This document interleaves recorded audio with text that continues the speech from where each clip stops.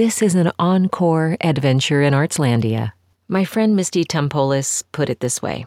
Though our beloved performances are on hiatus, Artslandia's mission to elevate and celebrate the arts remains steadfast. It seems more important than ever to keep our souls nourished.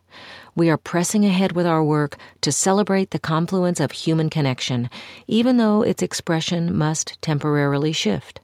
In this unique space of uncertainty, we've decided that the energy we usually pour into elevating the arts will go toward uplifting our community.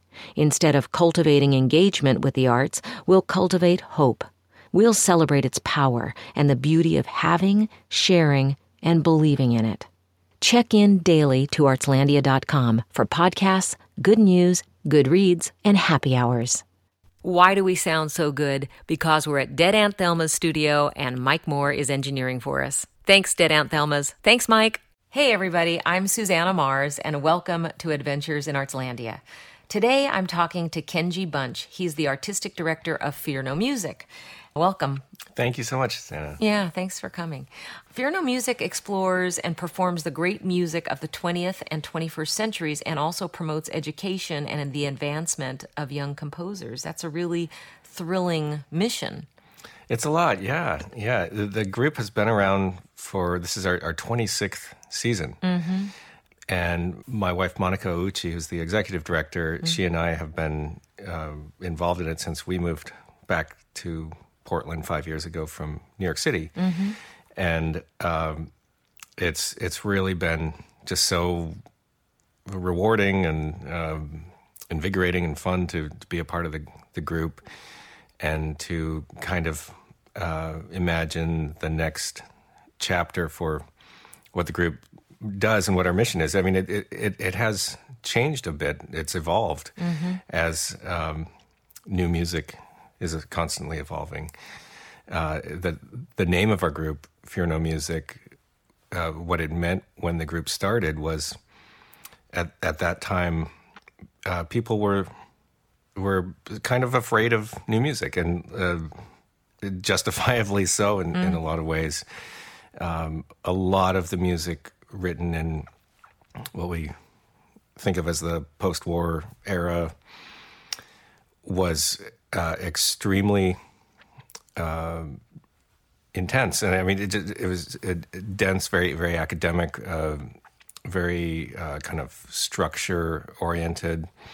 It was a lot about the architecture of the music more than. I want to be careful about that was kind of more the point than the listening experience. And it was hard for audiences to know what to listen for.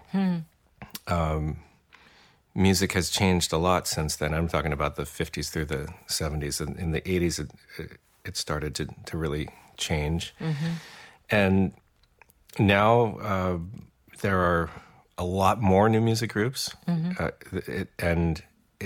We find that music written today is really kind of driving and invigorating traditional classical music in a lot of ways, both on the orchestral level. I mean, if you look at the work the Oregon Symphony is doing, some of the most compelling programs have involved newer works. If you look at the most innovative orchestras in the country, which all kind of happen to be on the West Coast, like L.A. and San Francisco and Seattle, in addition to Oregon Symphony. You find it's the new music that's sort of driving the bus right now. And the same thing happens in chamber music, which is what our group focuses on. It's music written today by people who are experiencing the world as we do, who look like us, who are really from all backgrounds, and that's that I think is what the remaining piece of that for the idea of fearing music. We want to break down any perceived barriers of who's writing the music. We want to kind of change people's expectations for what a composer should look like. And it's been really interesting to get into that work. We program music this season. Exactly a little more than 50% of the composers we're performing are women, and probably about 30 to 40% are people of color. So it's it really gets us going to try to confront those issues. It's interesting because as a theater artist, I think about, how these various art forms are morphing. And in the past, when the makers and the patrons of these arts were high on the wealth scale, a lot of people, not a diverse audience nor diverse makers, and addressing that inequity is so exciting. Yeah. And it's funny when you said earlier, those earlier composers didn't take into account the listener. And that just sounds kind of like, mansplaining, or, it's just that these composers were entitled artists, many of them, probably undoubtedly not all, but, there's a sense of I'm making art, listen to it, and now taking into account who's listening it's really exciting. It is, yeah. And, I think it had a lot to do with the Cold War, actually, and this sort of American insecurity about our, there was Sputnik and, what were competition, right? And so you see a lot of grant money and a lot of teaching positions going to people writing this very cerebral style. And in fairness, I think there are a lot of really talented composers who are great craftspeople in that style. But it's, I think, an exciting time now where stylistically things are really up for grabs, and you can. It's a fun time to be a composer. You can kind of pick from any of those isms of the 20th century and add them to create your own personal vocabulary for the music you want to write. Oh, that's exciting to talk about also, because people may not know that you're also a composer. Right, I am a composer. So speaking of vocabulary, how would you define your own composing vocabulary? That's really interesting to think about. Yeah, I mean, I guess I sort of do what I was just describing. I don't feel particularly beholden to a certain kind of approach. I tend to work in tonality, or in some version of it anyway. And really, with my music, I'm mainly interested in telling stories and sharing emotion with people. It's how I like to connect with people, and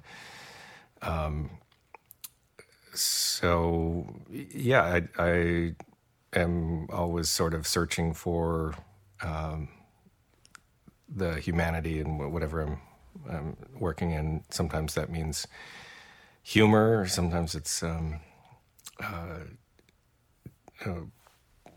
great expression of sadness or joy or whatever, but I try to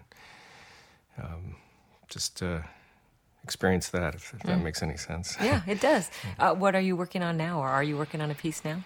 I'm finishing up a concerto for piano, but left-hand piano. So, well, now that's interesting, because your wife's a pianist. Yeah, Why she's don't a two-handed you want pianist. her right hand playing? I'm actually not writing this one for my wife. I have written her a piano concerto for two hands. This one is for a pianist named Michael Coonrod in Michigan, who is at the moment specializing in left-hand repertoire. He injured his right hand. Oh, fascinating. And, there's a precedent for that. There's a pretty famous pianist, Wittgenstein, in the early 20th century, who lost his arm in World War I, and commissioned a lot of composers, and famously Ravel wrote a left-hand piano concerto for Wittgenstein. Oh, that's so interesting. And a beautiful piece, yeah. And so it was sort of inspired by this, by the Ravel. He said, I want to play a concerto, and I want it for left-hand piano. So it's a really interesting challenge as a composer to try to create the illusion of more than one hand doing stuff on the piano. Oh, that's fascinating. So obviously left hand, runs the gamut, can play the whole keyboard. Yeah. Oh, my goodness. I'm going to have to look that up. That sounds fascinating. Yeah, it's fun. And Monica helped me a lot. She's played some left-hand repertoire, and she kind of showed me some tricks I could use. And, neat. Had me look at some pieces that worked really well. Oh, that sounds like fun. So what are some of the pieces that come to mind if I'm new to contemporary music? A couple of pieces that would give me some insight into the genre. Yeah, well, I think the most important thing with new music is just to come into it with an attitude of not feeling like you need to overthink anything, and to just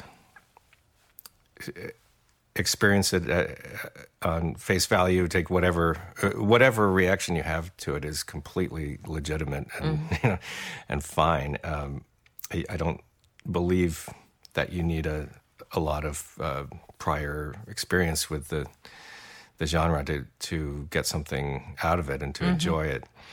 And when I think about contemporary music too, I like thinking about that whole world of opening the piano and doing things to the piano that aren't ordinarily done, and those types of things are really fun to see in person. But then they're not maybe as impactful when it's a recording that you're listening to. Yeah, well, it's interesting you mentioned that. One of the first experiences with new music I remember when I was, I think, about 8 or 9 years old. My dad took me to a performance of John Cage solo piano music with a lot of prepared piano work.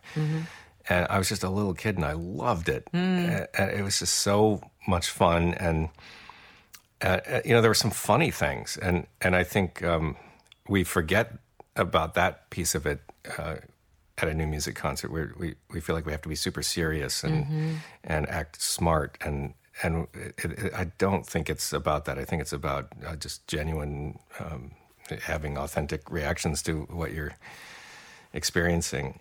What a fun thing to see as a young person, because it really blows out the sides of how we behave at concerts. And speaking of beginner's mind, just saying this is fun, and people invent stuff, and we don't have to participate in any rules of engagement in music. And from that age, every time I went to a concert, which I'm very lucky was pretty frequently, my parents took me to a lot of concerts, I would always be the most excited about whatever the kind of newer piece was that I knew nothing about. I loved just not knowing what to expect, especially if it was a brand new thing. No one knew what to expect, and there's nothing more fun and weirdly comforting to me than having no idea what's going to happen. Yeah, I really enjoy that too. And it's almost as though, you curate a season, and your subscribers and people who come and see shows just trust your judgment and your expertise. Yeah, and that's fun. It is, and I take that piece of it seriously. I mean, it is a lot of trust that people put in my judgment of what I think is worth their time to listen to, and people's attention is such a valuable commodity these days. It's hard to get people's attention for more than a few minutes, and to ask them to sit and listen to music for an hour or two is a big thing to ask, and so I have a lot of respect for that part of the job. Yeah. Now, I know you have a couple kids. I do. Do you ask them their opinions about the various pieces? And I'm sure they offer their opinion whether you ask or not. They do, and I love their reactions to stuff. Oh, it's neat. It's really great. That's funny you mentioned that. This morning we played Christmas songs for a class of 3-year-old preschoolers. Oh. And they had, it was just so much fun. They're so cute. And then this one kid came up to me afterwards, big smile on his face, and he goes, He goes, "You are so boring," and I wasn't expecting it at all, but it was awesome. Oh, it's so great. Oh, that's funny. Oh, okay. So now, did you play with your wife? Yeah, we played together. That's lovely. Oh, it's so much fun to share music with young people.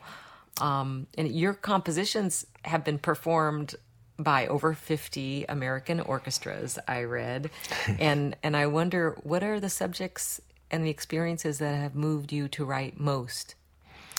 Well, what I've realized is lately, and I guess lately, by lately I mean the last decade or so, I've been kind of veering in this direction, both in the music I write and the way I've been kind of programming Fear No Music in the last couple of seasons.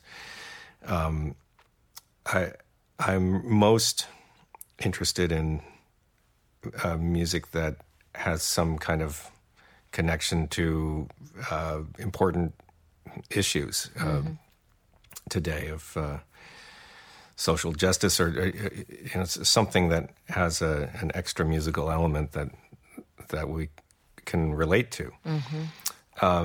Specifically in the music I've been writing for orchestra, I like, as I said, I like to tell stories, and I've always been interested in history, and I find myself more interested in the history and the stories of people whose story is often not told or listened to. There's so many. Yes, there's so many. So many stories out there. Yeah. Right. And I feel if I can bring some incremental amount of attention and respect to honor these stories, then that's that gets me up in the morning. Yeah. Do you feel yourself drawn to specific Pacific Northwest stories since you're here in Portland? A little bit. I wrote a piece last year for the Peter Britt Festival, and they had asked for something related to the region of Southern Oregon. I ended up writing a piece about Bigfoot. It's called Song of the Sasquatch. But what I really wanted to do was somehow write about the history of the Native people in that region, which, anyway you slice it, is awful. It's just a horrendous... Tragic. Yeah. But I felt it wasn't the right time. I mean, they're asking me to write something about it. I didn't want to bum everybody out with this. So Sasquatch is kind of a metaphor for, it was this work about empathy and how we're imagining the Bigfoot to be a being with emotions and experiences love and sadness, and so it was an interesting piece. But that's sort of what I've done with Northwest issues. I've written work that touches on the Japanese internment, which of course was all over the Northwest, and we'll see what else there is to tell. And you play the viola. Yeah, I do. And so as an orchestral composer, you really have to have firsthand knowledge of every instrument in the orchestra. Yeah, I love to collect instruments. And do you try to play them all? I like to at least know what it's like to make a sound on them, or just have some idea of that experience of producing a sound on every instrument. And yeah, I think that's the most important thing when you're composing for orchestra is trying to imagine a person playing everything you're writing, and never losing sight of that human part of it. That's so interesting. Yeah, it must be fascinating to listen to your pieces played by various orchestras, just in terms of how they sound. Yeah, for sure. Different humans. And having spent some time in orchestras, I feel like I have a unique perspective on what it's like for them to be playing that. So. Yeah, interesting. Do you wonder sometimes when they look at your piece for the first time what they say to themselves? Oh, I wonder all the time. I mean, knowing from experience of being in orchestras, as a composer, you have like a window of maybe 30 seconds to get the orchestra on your side and get them to respect you. And if you blow it, then it's hard. It's a hard road.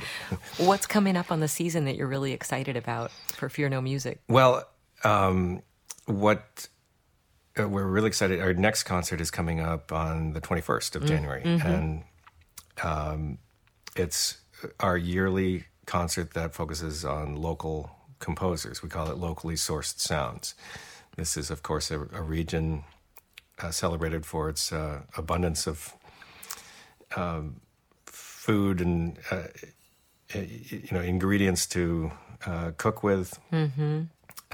And we make the case that it's also abundant in creativity, and clearly in literature. It's a hub, and I think in music as well.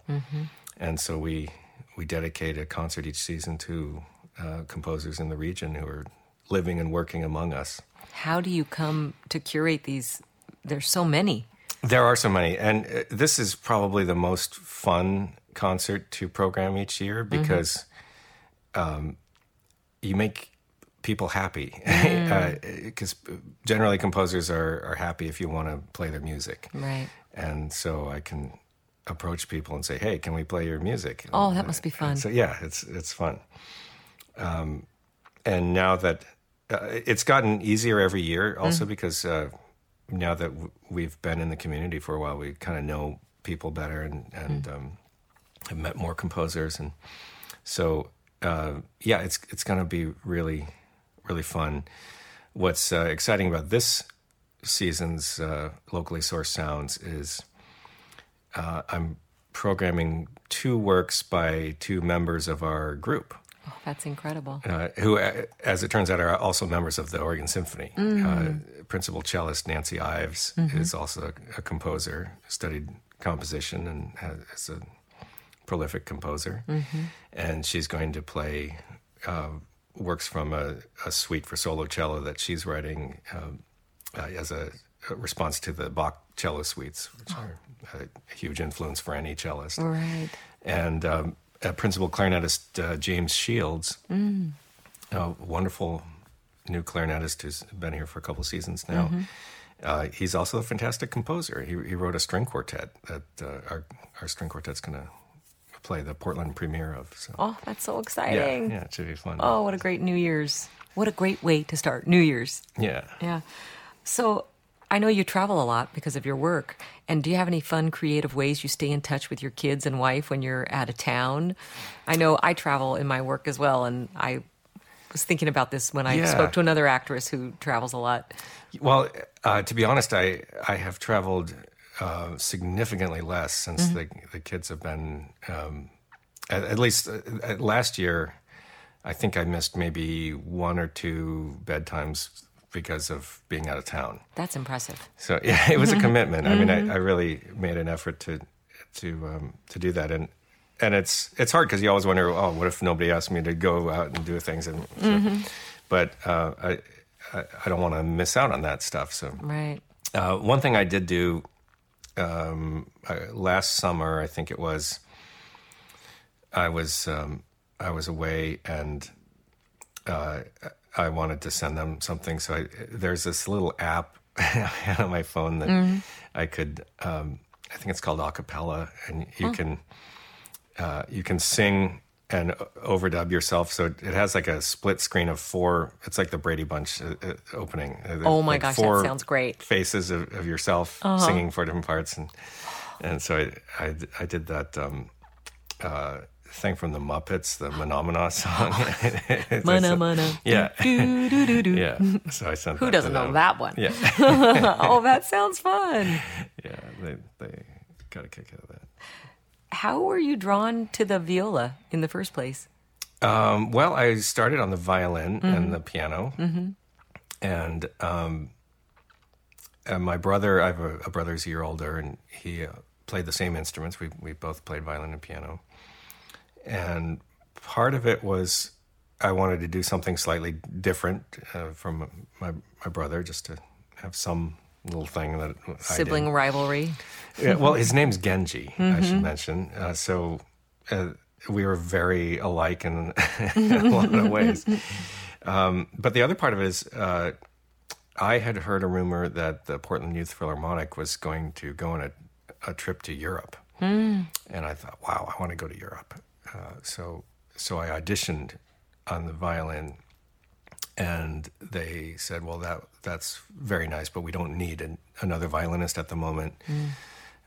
You could join the kind of training, the younger orchestra, and when we need someone, we'll bring you up. But if you wanted to switch to the viola, we could use it right away. Necessity, the mother of invention. So I said, hey, I'm switching to viola. I'm in. That's great. I'm curious, what's the last thing you saw or experienced that inspired you? Not necessarily to compose, but just, what it was Bravo Youth Orchestras. Yes. And if anyone, and look, we all go through peaks and valleys and, our own work. And sometimes you get kind of burnt out and just deflated about stuff. And I was in that kind of space recently, just with my own work. It was going slow and just, what am I doing? And I went, Bravo had me visit their rehearsals and actually our last concert we just had involved Bravo. They performed. They have a group they call Collective Composition, and it's these kids who are creating their own original music together as a group. It's amazing. It is. It's so inspiring, and they're thanking me for my visit. I got way more out of it than they did. I had a similar experience when I went and visited the Vancouver Arts and Academic School the other day and did a musical theater masterclass, and I felt so heartened by it. And I just showed up at work that night for a show with just a whole new lease on life. Yeah. And it is same, thank you, we're so fortunate. I'm like, you don't realize. You just gave me such a lift. Yeah. It's exciting. So many arts organizations are doing this kind of work in our community we've just rethought, I think, or maybe not rethought, but we're being given the opportunity to reach into the community in a way that's very contextual. Yeah. And it feels like medicine for today. Absolutely. Yeah. Right. We want to feel like what we're doing is actually useful in some way. Right. Helpful. And it's funny, too, because in this weird cultural world that we live in of one experience leads to thinking about movement, quote unquote, forward. Yeah. But the reality of so many of these arts experiences is, as you said at the beginning, just experience this, be with this. Because what I'm learning, certainly, and I know I talk to a lot of artists about, is just being in the world and experiencing what it is to be human. Yeah. That's maybe all we have. There's really no there. Right. It's here. Yeah, I totally agree with that. And that just, it's hard to unwind what the culture's teaching us and kids, but I think that the kind of reach that you have and Bravo Youth Orchestra and all sorts of wonderful programs where kids have an opportunity to just experience being with beautiful things that human beings make. Yeah. It's incredible. Well, there we go. Inspiration. We hit that. Yeah. So do you have any New Year's resolutions? Every year I try, I think to myself, okay, I'm going to get better at email. At, like, Again, responding. Yeah, it's that, no. And I don't know it's just so hard to stay on top of that stuff. I know.